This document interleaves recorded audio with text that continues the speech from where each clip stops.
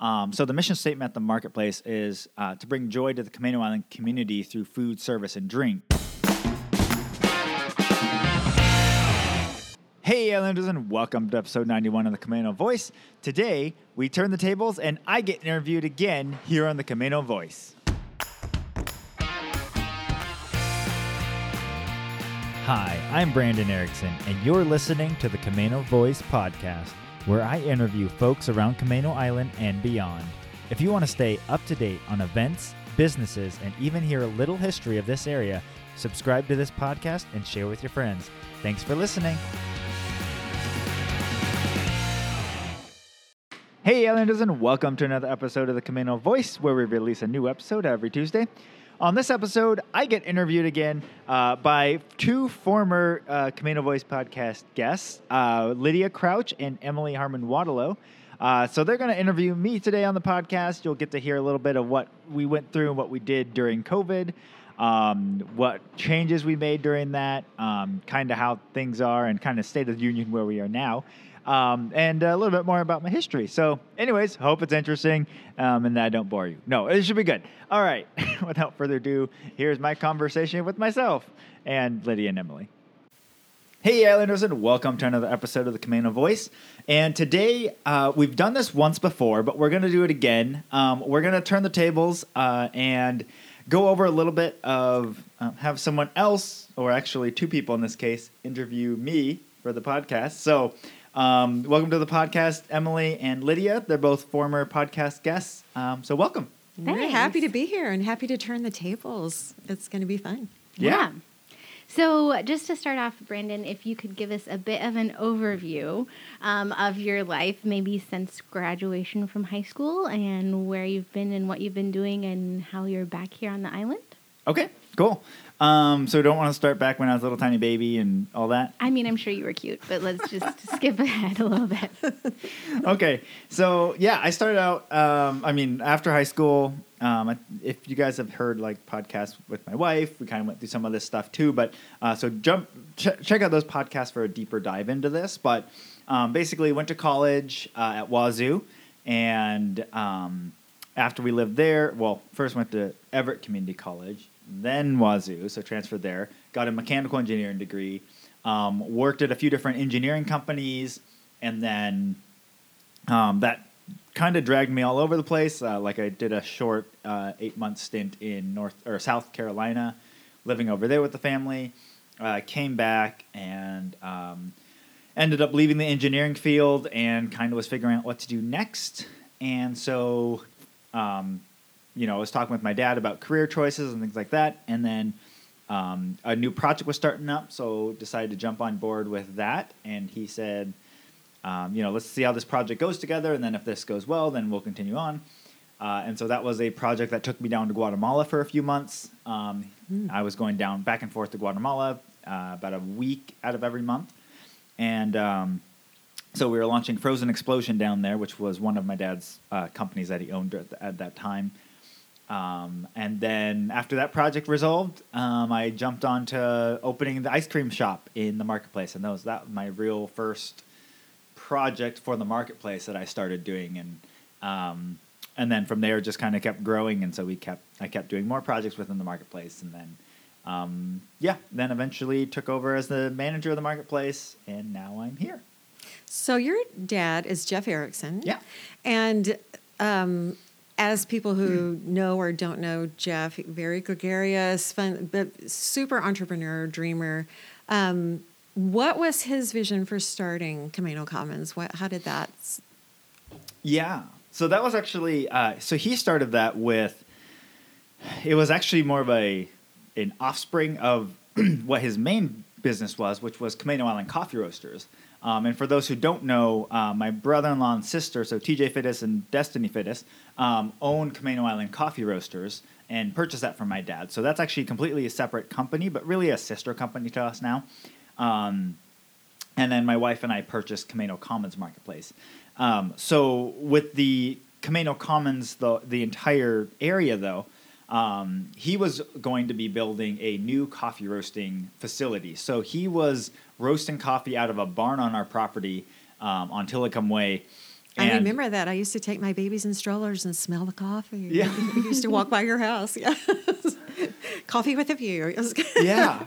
Yeah. So he started it in a little barn on our property, and then it, outgrew that space. And so he was like, well, we really need to get a, commercial building where we can actually really kick out production and stuff. So then, through talking with some local real estate brokers, Mike Nestor, who was also on the podcast, was a big part of that in getting my dad to bite on that of buying this property. And so my dad was like, yeah, I think we can do it. I don't know if at that time or not, Mike told him that like 2 or 3 other people had tried to do something here and had been shut down. And so Mike was just like, well, let's throw another person into the ring.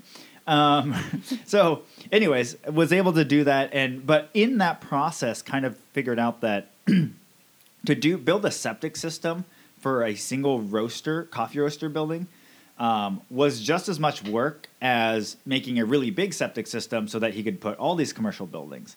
So it started out as a single faceted, I'm just going to build a coffee roaster and that's going to be my building, to, well, if it's just as much work, let's just build a bunch of buildings, commercial buildings around it. I'll sell those off and I'll just work in my little coffee roaster.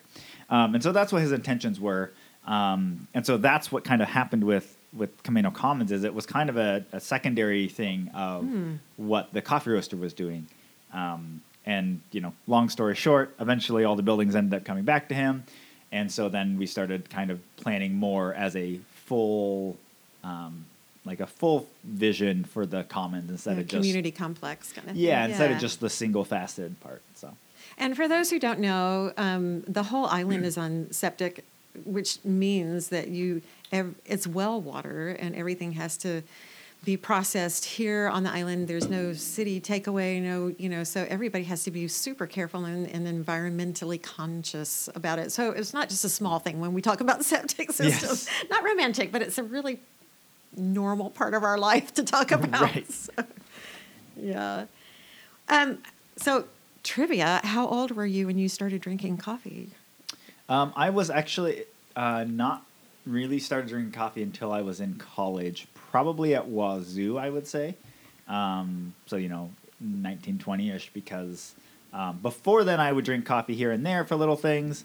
And I would drink coffee at like fairs. If I was working a fair or something like that, I would put a ton of sugar and cream and everything in it. And so anyways, I didn't really start drinking coffee until I was into college. And, a lot of late nights and a lot of early mornings and necessity. Yes. So they all kind of led to that. And then, started again with like really lots of sugars and creams and things like that. And then kept devolving into now it's just basically coffee and cream. So. Oh, good for you. Yeah. I'm not quite straight black yet on coffee. In my opinion, you never have to go there. So you go where your happy spot is and just kind of stick with it. Exactly.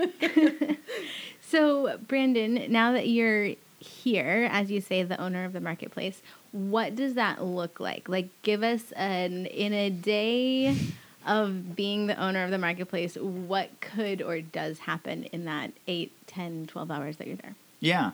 So, I mean, just like in any other business owners out there, they kind of know this already. Like, when you own a business, you're everything from the top all the way to the bottom. And so anything that happens in between there, like you're jumping in and fixing or helping or whatever that looks like. So because of that, my day goes anywhere from like answering emails with different clients or different, I work with my other managers to see how the departments are doing.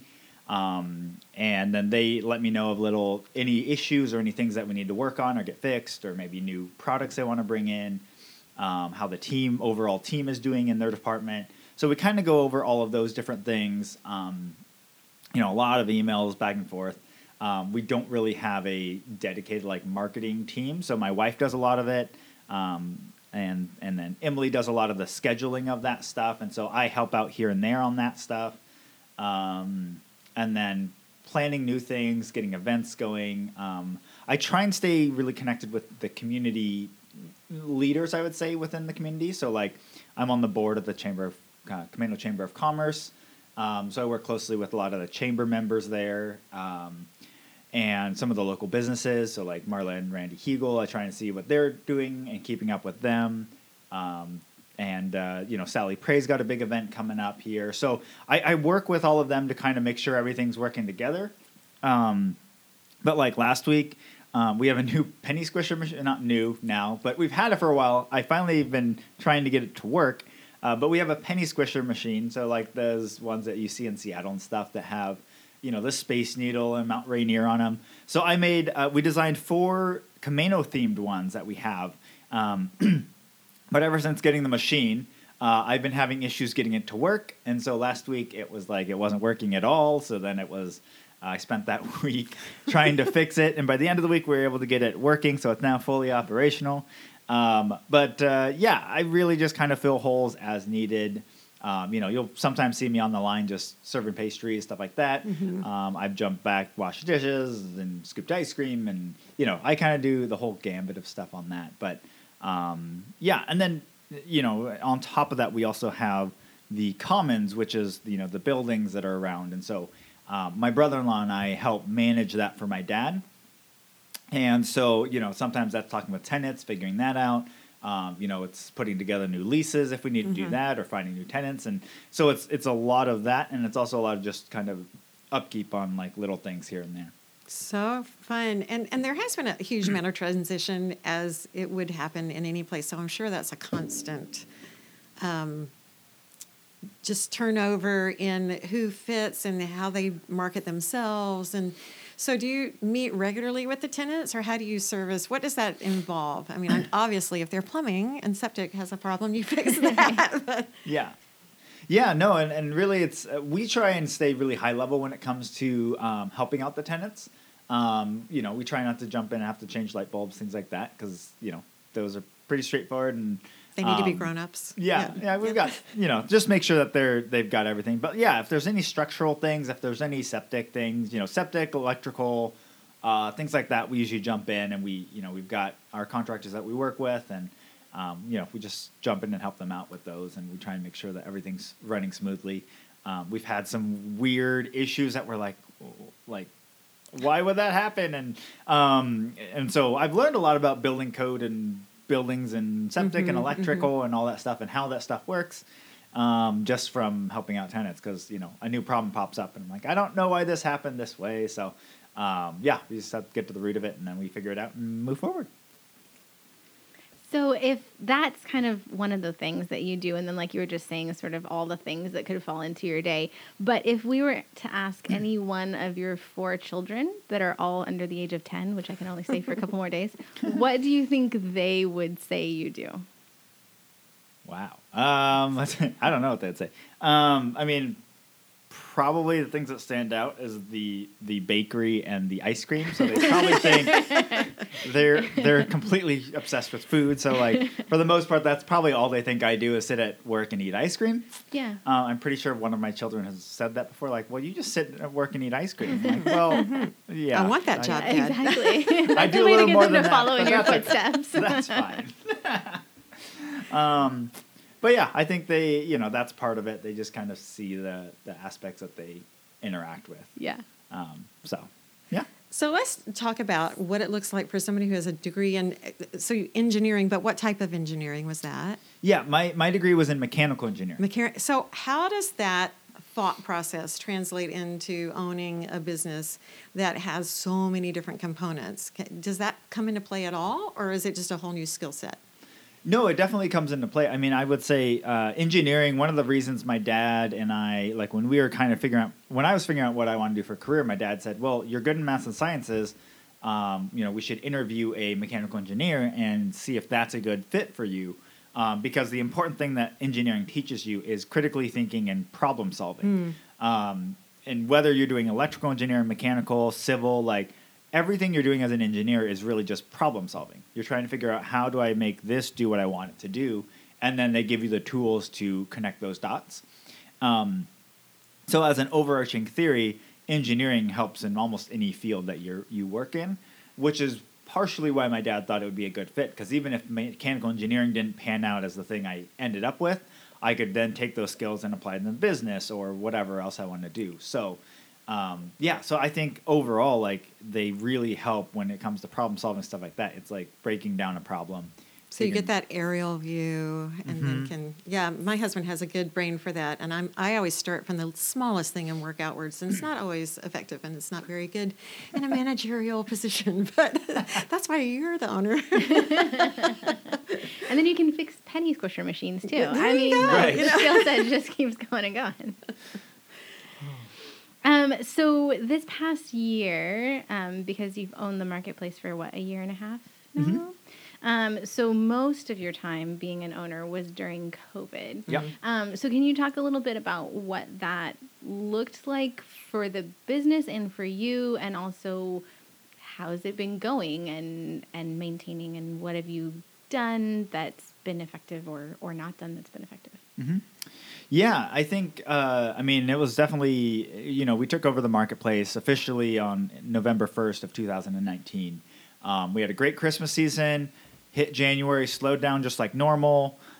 February GlassQuest was that. At the time, that GlassQuest was by far the biggest. Like every year, GlassQuest grows a little bit, but like that year of 2020, that GlassQuest was way bigger than we've ever had it. Like every business in the area was like, that was a crazy GlassQuest. So we got through that and we're like, wow, this is going to be a great year. Like we're all set up. Like January was pretty good, but then February was great. And now we're moving into March. And then, March of 2020 was going to be the launch date of our juice bar. So March 1st of 2020, we launched our juice bar, started kicking out marketing for it. And a couple weeks into that, we started hearing, I guess prior to that, you started hearing these rumblings of different things going on. But I don't know, when it comes to world news, like you hear about so many different things, and there's so many conspiracy theories out there, and so many different things that are going on in the world that a lot of times I kind of just drown it out. And I'm like, well, but they're all true because they're on TV, right? Right. I mean, yes. or Facebook. Yeah. So that was something that I wasn't really aware. We had heard a little bit about it, but I was like, it's probably not really even going to hit us over here. That's over in China, and it kept spreading, and then more countries were being affected. And of course, most people know Washington was one of the first states to really get hit because we're, kind of the first airport that most people that are traveling from Asia, they come fly into Seattle. So we were kind of ground zero for the beginning of that.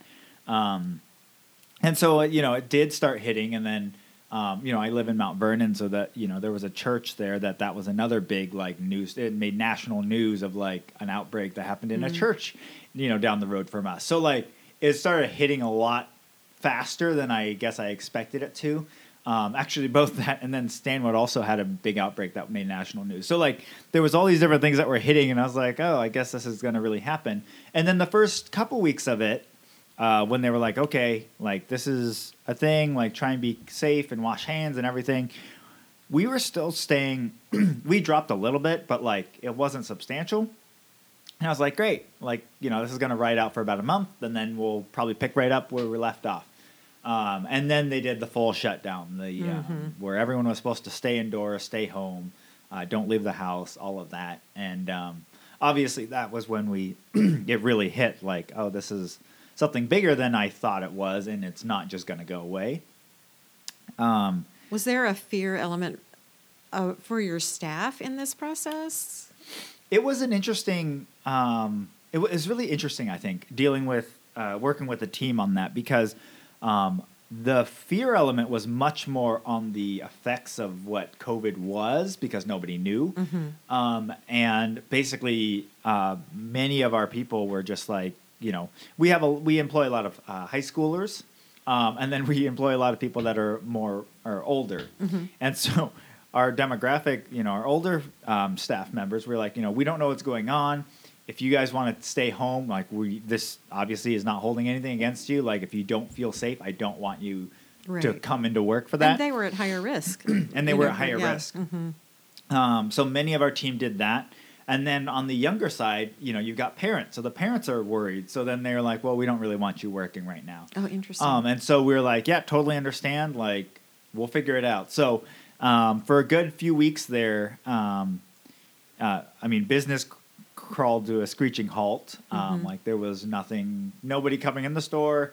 So we were basically operating with myself and our head baker Barry, and then one of our espresso bar, one of our baristas, and it was just us three that were in the building, and it was completely empty. We had blocked off all the other aisles, so if people came in, they could come in just for the essential stuff, and then they had to leave right away. We were able to kick on online ordering, but that was pretty low because a lot of people were still not used to it at that point. Right. Our system wasn't super well equipped for all of it, so we were making it work, but it wasn't great the way it was all working out. So yeah, because it's not like you have a drive-through window that's already in place. I mean, I think some people survived because they had a drive-through already in place, but there's no place for that here. So you were having to schlep it out by hand to the curb, like the old, what, a roller derby. You need roller skates. Yeah, so we had that, and so that's what we were doing. We were running orders in and out of the door. We were waiting for phone calls. We would answer the phone, then run out the door. So that's how we were kind of operating during that beginning time of COVID. And like I said, it was like we just crawled to a screeching halt. And there was definitely, like, I had a lot of conversations with different people during that time of just like, okay, so what happens if, like, this lasts so long that we run out of funds? Like, what does that look like? And actually kind of doing a lot of deep diving and thinking of, like, what does bankruptcy look like and things like that. The engineering mind is going to be working overtime. Right? Yes. Yeah. Well, and this is, I think the thing about, like, fear is it's always fear of the unknown. And so if you kind of break through and, like, okay, what does this actually look like if this happens? And you actually start going down that road and you kind of go through that whole path of, like, this is the worst case scenario. This is what it looks like. It does actually bring a lot more comfort to, like, okay, they can't kick you out on the street. They can't take away all of your cars.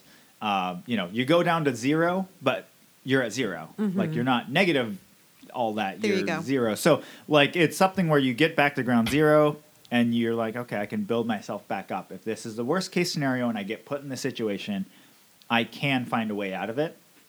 And so that was something that was kind of like coming to that realization. And then, like, how do we do that? And how do we do the best job we can so that doesn't happen? But also knowing if it does happen, we'll make it through. We'll survive as a family. We'll survive as a community and everything like that. So does Brittany, your wife, process that same way? Or was she coming from a different perspective? I mean, what did that look like at home? I mean, that's got to be, here you are, little kids in your house. Let's buy a whole new business and welcome the pandemic. I mean, what a great way to start a whole new career, right? I mean, yeah. No, I mean, I think at home it was, first of all, I wasn't home a lot because it was just me. Like I said, it was three of us that were working the whole floor and everything that was going on. So during the day, I was sitting there on the floor making, if any customers came in, serving them and working and doing that. So then I spent a lot of late nights at the shop where I was filling out. There was all these grants and assistance that were coming out, but all of those things always take a long time. There's so much paperwork and all this different stuff. So a lot of my nights and evenings were working at the shop just once it was closed. So once it was closed, I'd be jumping in and trying to fill out the paperwork for these different things to try and make us help us stay afloat. Yeah. So that was kind of what it was. And so, a lot of late nights, she would come down with the kids sometimes. We would just eat dinner inside the marketplace. Yeah. There was just a lot, she just kind of clicked into, like, overdrive and just, it's like, okay, like, we don't have Brandon to help out around the house right now. So, like, that's us. Like, the kids, there was some stepping up by the kids that Brittany, like, put more on them. Like, hey, you guys are now doing this. You're old enough to start doing this. So, just kind of all around the family kind of had to work together and, like, moving forward and making sure that things around the house were still getting done. And, so there was definitely just kind of a team effort in the family as well. That's so good. And Brittany has a good business sense about her as well. So I'm sure she was totally in your court. So jumping from there to now, like, so at that point, only people could come and get the essentials and leave, and we only had 3 team members, and then jump to this weekend, which was, filled with people all the time. So what did that year kind of look like, and how's the business doing? Yeah, so what was what was neat in seeing with everything that happened around COVID, I've talked to a lot of different people, a lot of nonprofits, people from the like Josephine's. I've talked with people from the food bank. And one of the things that has really stood out in this community is that the community really came together during COVID. There were so many people that were younger that were willing to volunteer and help out. And, there was a lot of donations that came in and things like that. So a lot of the like essentials, like the food bank and stuff, have had overwhelming support for during this time. And I feel like that's been reflected on the businesses as well. So once we started reopening, they finally released the phases, like this is what we're going to do to get out of this. And so they released the phases 1 through 4. And Island County was fortunate enough to we breezed through phase 1, phase 2, and phase 3. And we got into phase 3 by the time they put a freeze on all phase changes. Which was very unfortunate that, at the time, Stanwood was kind of stuck with Snohomish, and wherever they went, Stanwood went. And Snohomish wasn't doing very well, but Stanwood was doing great at that time. But they weren't willing to separate those. They were just overwhelmed already from a governmental perspective. So they weren't going to make exceptions to the rules. So they kept Stanwood in phase 2, which really hindered what they could do. And so we were able to, Camano was in phase 3, so we were able to have inside seating again. We were able to do order in, and people were able to hang out in our store and stuff. So we saw a lot of people that came up and would come and hang out and eat here in this area because they were allowed to actually eat inside, and that's what people were really craving at that time. Yeah. And so we saw a big uptick in business once we were able to hit into phase 3. And the remainder of that year, I think people weren't allowed to travel. Or at least it was highly discouraged.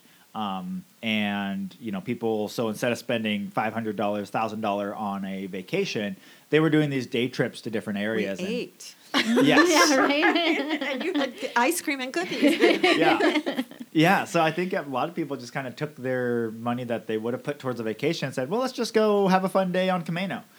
Or let's go do a fun trip in, some of these more rural towns that they wouldn't necessarily have gone to visit. And so Camano got hit pretty hard with all of that in a good way. Like we had a lot of business from local Washingtonians who had never been on the island and never known that we existed. And so that went over really well, and we were staying really busy during that. And then we had it wasn't like a full shutdown again. It was just like let's stop doing eating inside again as we hit winter, and they did the whole open air thing. But even during that time, like we stayed pretty busy, and then we had a great Christmas season again. And then jumping into this year, 2021, with restrictions so what they were and everything happening, like we didn't know we would kind of end up.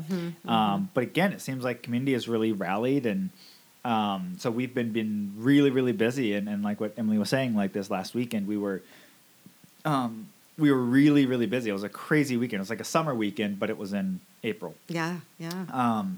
And I actually heard that part of that was due to the fact that we were actually not the main tulip guide, but we were in one of the references of the tulip guide. That's great. That hey, check out Camano. I think it was part of the Whidbey Camano tourism group that put it out. I think for the first time ever, we don't normally really see a big uptick in April, other than it's getting nicer and people are out, right? But not a big uptick. I think we actually are seeing some of the tulip traffic come through here. Love it. Yeah. So anyways, I think in that sense, we're looking really good. We're hitting new numbers and stuff like that. We're really busy. We're just trying to now manage that now. How do we make things more efficient? How do we make production more efficient? How do we customer management all of this? How do we get new team members on and train fast enough? So they're all good problems to have, but it's we ran out of ice cream last weekend, and so I was running to ice cream. It was so warm too. Yeah, it was for beautiful. Several days in a row. That was exactly. Yeah. So I was just ordering we had been doing through March and February, just a little bit here and there, and then we got hit. So, like I said, all good problems to have. It's we're just hitting we're just really busy. So now it's summer came early, so now we got to act like it's summer. So yeah. So I watch the both of you, Brandon and Emily. I'm painting away at the loft, and quite often I turn around and you're interviewing a new employee. So what I love about the Commons is the atmosphere of the people who work here. They're always courteous. It's just a really upbeat, fun vibe. When you're hiring, do you look for that keeps that going? What are the main things that you look for? Yeah, so I mean, I've done a lot of reading and trying to, listening to different books and stuff about hiring and all of that, and what's the important things. And so when we're bringing on new team members, one of the things that my dad started, and it's just kind of we continue that as we've moved forward, is that my dad's businesses were all pretty small in the beginning, and he kind of continued that mentality of like this very small family-run business. And so even when we would bring in new people, it was still like they were family within the business, and they kind of treat each other. They would hang out outside. They would celebrate birthdays outside of the business. So within the marketplace, that was kind of the spirit of walking into it of, again, we had a much smaller team back then, probably like 10 to 12 people. And they all knew each other really well. They would all hang out after work. And so they really had this like family feeling to them when they were doing things. And so like if someone called in sick, like someone was volunteering to jump in and work that shift for them because that was, they knew them. They knew that they were sick, and it was much more personal. And so we've tried to keep that spirit. Now we have over 25 team members here. And which we try and keep that spirit, though. So when we're bringing someone on, we're really bringing on someone like, do we think they would fit well within the context of our team? And do we feel like they will go the extra mile for their other team members? Cool. So there's a lot of different aspects that we look at when we're doing that. But the other thing that we've tried to tie together within all of that is really bringing together our mission statement. So the mission statement at the marketplace is to bring joy to the Camano Island community through food, service, and drink. Because that's what the Camano Island Coffee Roasters has had a really big mission in helping the farmers that grow the coffee. And they donate money, a percentage of their sales or to these farmers to make sure that they're getting a living wage and that they're able to do what they, grow the coffee and be sustainable. And so that is such a big mission that they've taken on and worked on. And the marketplace was one that was a secondary company to that. So, when they were one company, they did contribute to that because they were all under one house. But upon the purchasing and splitting off of the companies, that as much as we support that with what we're in buying the coffee and things like that, that wasn't our direct mission because that wasn't our direct feedback to the to our company. We were not donating dollars that we made to them. We were purchasing the coffee. And so I really wanted to see what is the mission of the marketplace. And we've got so many different aspects too. It wasn't one faceted of like it's just coffee or it's just bakery or it's just gifts. It was so many different facets. Like what is really the overarching umbrella of what the marketplace is here for? And so in that kind of deep dive, came to that realization of like that is what our mission is to bring joy to the Camano Island community through what we do. And because the people that come to the marketplace, we are very fortunate that we work in a business that people come to the marketplace because they want to come to the marketplace. We don't work at the DOL. We don't work at the different stores where like the only reason they're there is because they have to be there. Right. They're coming in to get something they're enjoying. They want to get a cup of coffee and a nice pastry. They want to buy gifts for somebody or for their own house. They're coming in for a positive reason. And it's kind of their escape. Like we don't know what their background is. They might be going off to a job that they really don't like. But they get to stop by and get a pastry and coffee before work. And every day that is what they look forward to because then they have to go off to a job they don't like. Some Camano comfort. Yeah. And so we want to provide that spark of joy in their life, whether that's just that one little interaction that we get to have with them. And so that's what we try and that's the overarching theme of what we try and do here at the marketplace. I love that. So. I was talking to 3 ladies who, 2 of them were helping the third who had just moved here. And they were saying, oh, we are coming back, and had nothing. It was just you can feel it here, that it's just a welcoming place, and it's a place you can call home, and you're home away from your Wi-Fi that works. Yeah, no, it's great. It's great that it can be that place for the community, and that you're building into that. And you said it was kind of like something that you looked into seriously as you were building the company and bringing that on. So what is something else, COVID aside, that surprised you the most about owning a business? Like, maybe because obviously you've seen kind of the business grow up, and you've worked next door at the Roasters before in high school and all of that. So you've been very familiar with the whole business, but what part of being an owner or of what you do now or looking at it for the future is the biggest surprise for you? As far as biggest surprise, I feel like we were pretty well prepared from an outside perspective in getting into the business. Actually, I think the best comparison I can think of right now is kind of like marriage or having kids. Like, before you get married or you have kids, you read all the books, you talk to a lot of people, and you're like, oh, it's not that hard. I do that. All you do is this, and this. And when the baby's not sleeping, you do this, and then they sleep. So, like, it's so easy. You just follow the steps, and there you go.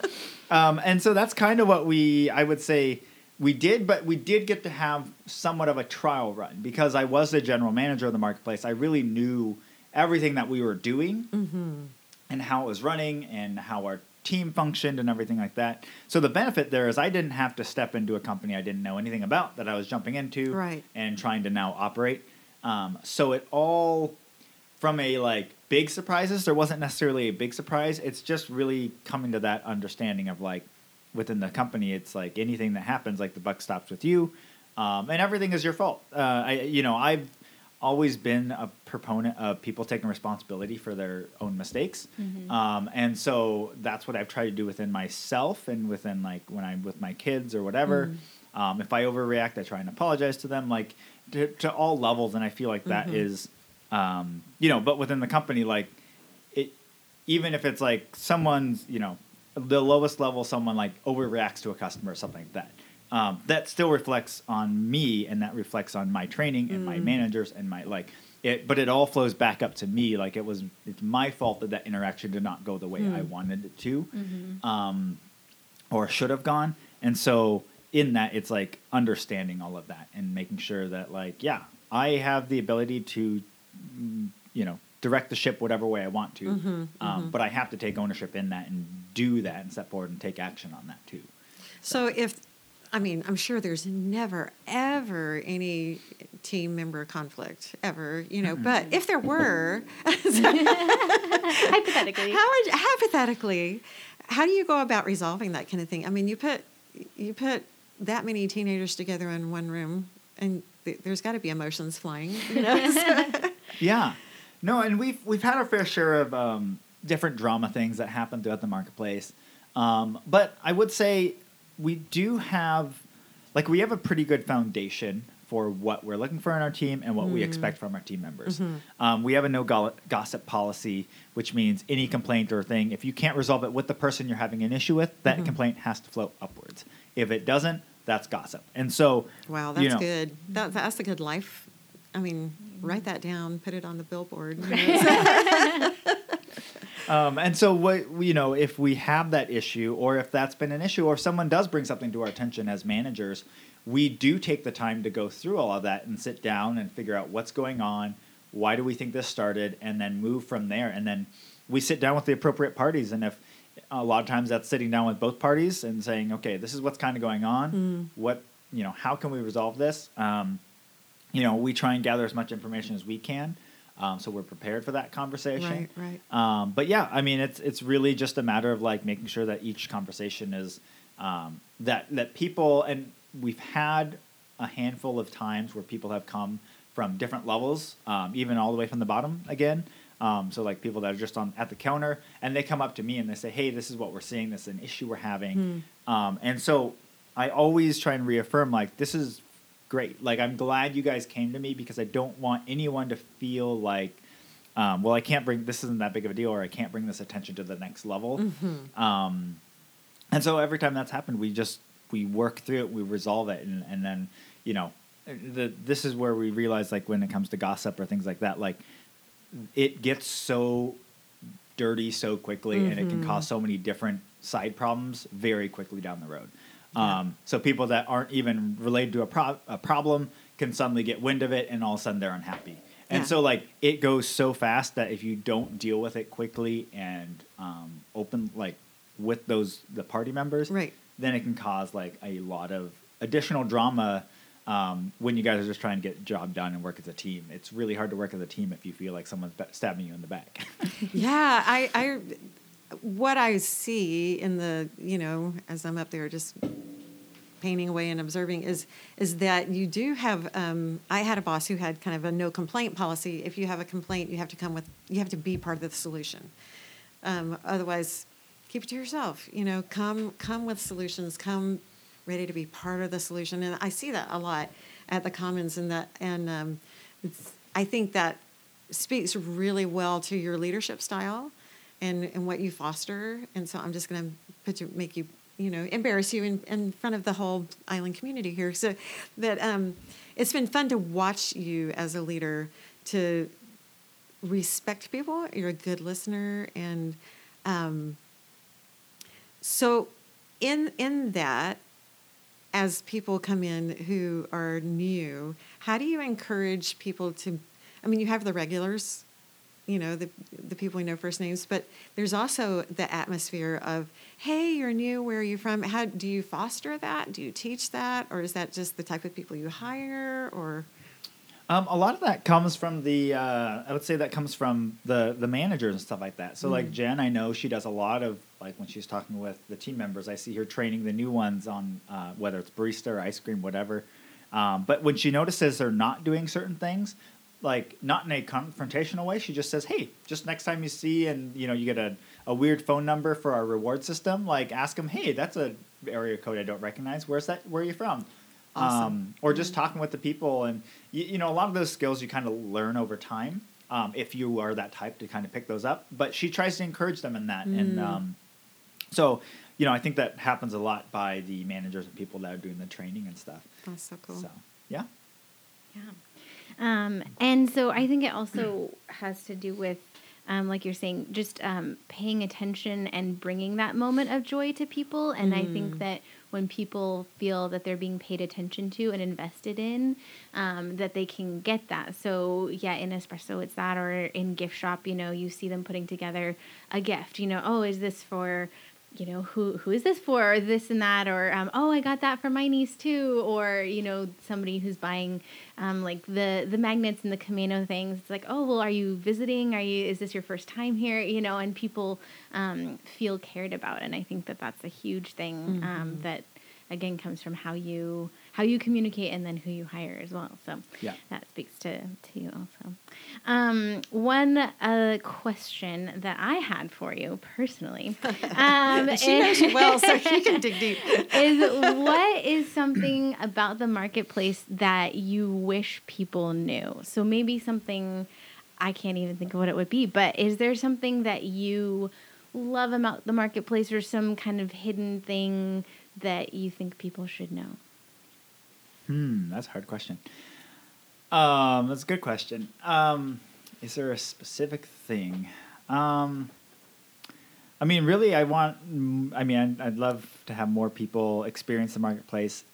One of the things that I've always done, if I go to I used to go. I don't have time anymore. No. But I go to, like, Seaside, Oregon, and Cannon Beach, and you go to those areas, and you get to go in these really fun, eclectic shops that have, cool toys or weird candies or all sorts of weird things. And that was always, like, one of my favorite things as a kid. I don't know if anyone has gone to Long Beach, Washington, but they have the Ye Olde Museum down there, or Ye Olde Curiosity Shop. Yeah. And they have all sorts of fun things throughout that shop. And that used to be one of my favorite shops to go in as a kid. If you ask my wife, like, when we go on a vacation, like, I'm always looking for those types of stores that have pastries, espresso, neat little gifts and things like that. Because those are always the things that, like, interest me. So, within the marketplace, I try and Christy has been our buyer for many, many years, and she does a fantastic job in that. And so that, she's been able to continue that with what she buys and brings in. I think that is kind of the spirit that we're going for. So like the penny machine is part of that, like having something that you can remember, a little token that you can take home and remember your time at Camino. We've got some fun shirts that we've got designs that we're coming out with. And so we're always just trying to add little things to add to your experience here at the marketplace here on Camino Island, because, we think it's a great special spot, and there's still a lot of people that don't know about it. And so trying to get that out. So I don't know if that I have an exact answer, but I think that's important. I also think the importance of our mission statement is important. It's something that we try and share with everyone in our interviews and things like that. But it's not something necessarily that people know within the community. It's not something that we like plaster on the wall, because we feel like the mission statement is our mission to achieve. And but still, it's nice to get that out there as well. Yeah. So. If money were no object, this is one of my favorite questions to listen to people answer. If money were no object and you had all the resources in the world, COVID didn't exist, what do you dream of doing? What are some dreams that you have for the Commons and what it can be here? I would say just in general, like really one of the things that we're able to do because of where we're at in the company and stuff is like we're everything has been growing and doing well. I'm still trying to learn finances, stuff like that, to better manage and budget and things like that. So that's still working on. But as we do that, really it's kind of seeing what can we do to kind of pour back into the team as well. So what little things can we add? Like we just recently added, a week of vacation to our team members. And it's not a lot. You can still go to most other companies and get a lot more than what we can offer, because we're still a small company and small business. But we just try and see what things can we augment to try and make it a little bit better for our team members that we have here at the marketplace. And so that's one of the things that my wife is really big on, and I've been big on is just, we've been blessed a lot. How do we kind of give back to the team members that are helping us move this forward? So cool. I love that, because I honestly expected you to say, hey, we're going to do something in the ice cream area or whatever, and it went back to people. And honestly, I think that's one of the things that's so beautiful about the Commons, is that attitude that you have, that your dreams are for people, not for things or stuff. That's a better answer than I thought I would get out of that. So well done. All right. Well, I think it is time for some rapid fire questions for Brandon. Okay. So you have 24 hours and can do absolutely anything. Like money, again, is no object. Love this world that we're living in, by the way. Let's just paint this out. Right? So you have 24 hours. You can do anything, go anywhere. What do you choose to do? I've always wanted to go visit like Japan. I'm South Korean, so I'd love to go back and visit South Korea sometime. So really those two places would be great. I haven't really I've done none really exploring in Asia as far as travels go and stuff like that. I do think that I'm like there's certain things about like Europe, like Spain, because I'm really into soccer. My favorite team's Real Madrid, so like I want to go see a game there. I want to go visit Spain, but like that, I have a lot stronger, I would say, connection to like Asia and the cultures there, and like I'd really like to learn more about them and kind of dive deeper into that, because I think we are we're Western European in our culture. We've evolved obviously into a new culture, but a lot of our culture tendencies and stuff like that come from Europe. Right.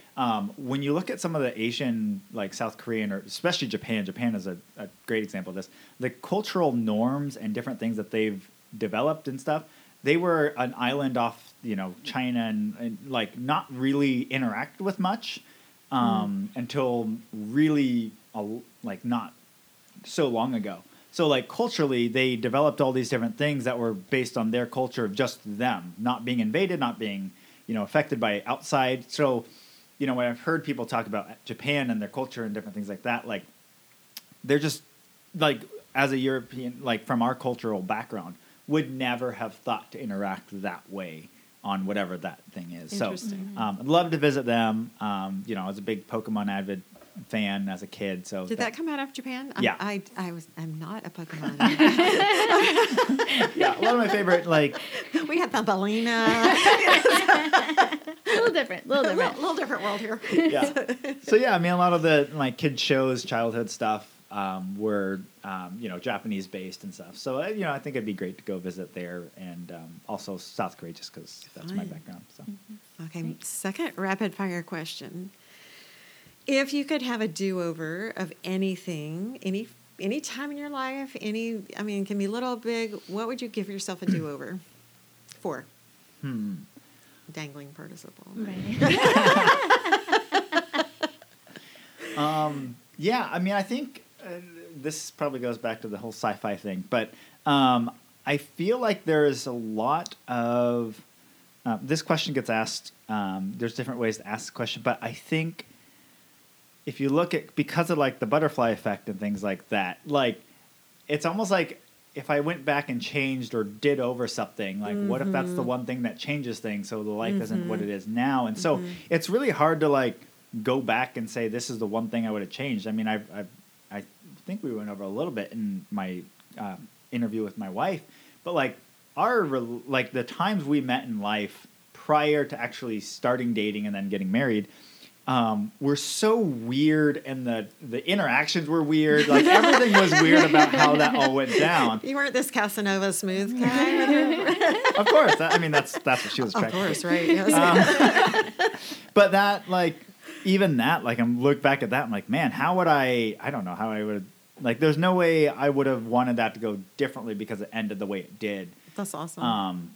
So it's really hard to really say there's a do-over moment. Love that. So That, and there's such a element of thankfulness enveloped in that answer that is so important.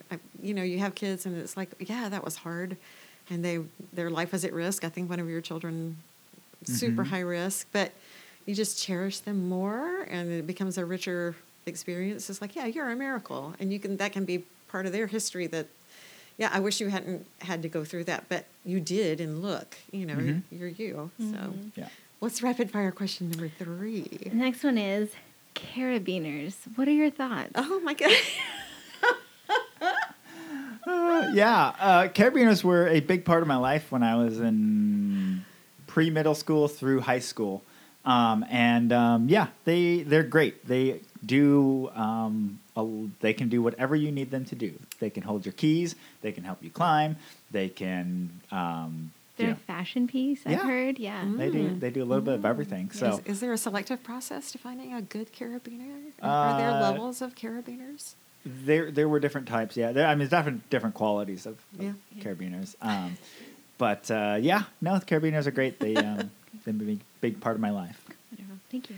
So you recently went to Alaska and had no running water. Was there electricity? No, there was a generator that we forgot to fill up with gas, so we only got a couple hours of electricity, and so yeah. Is there anything from that experience of just being able to unplug that you would love to implement in your life right now? I don't know. It's one of those things. So I'm I've always been a very technology-based person. I love technology. I love what it can do. I get super excited when the next level of technology evolves and comes out. And that's what I look at researching and everything like that, which is why when my wife says we should live off the grid, I'm never. Not fun. Yeah. So, I mean, I like doing little stints. I don't mind doing stints of that where doing camping trips or things like that. We like doing that as a family too, because it reconnects us, refocuses us a little bit. So I enjoy doing those types of things. And I think that's important to disconnect at different times. But I'm not on the bandwagon of all social media, all technology is evil and it should be banished from this world, because I really enjoy it. And, so I would say I do think slowing down is important. I think, having those times in nature is really important as well, where you get to just connect with people and nature and things like that. But, I'm not like any sort of like big advocate of anti-technology type stuff. Good for you.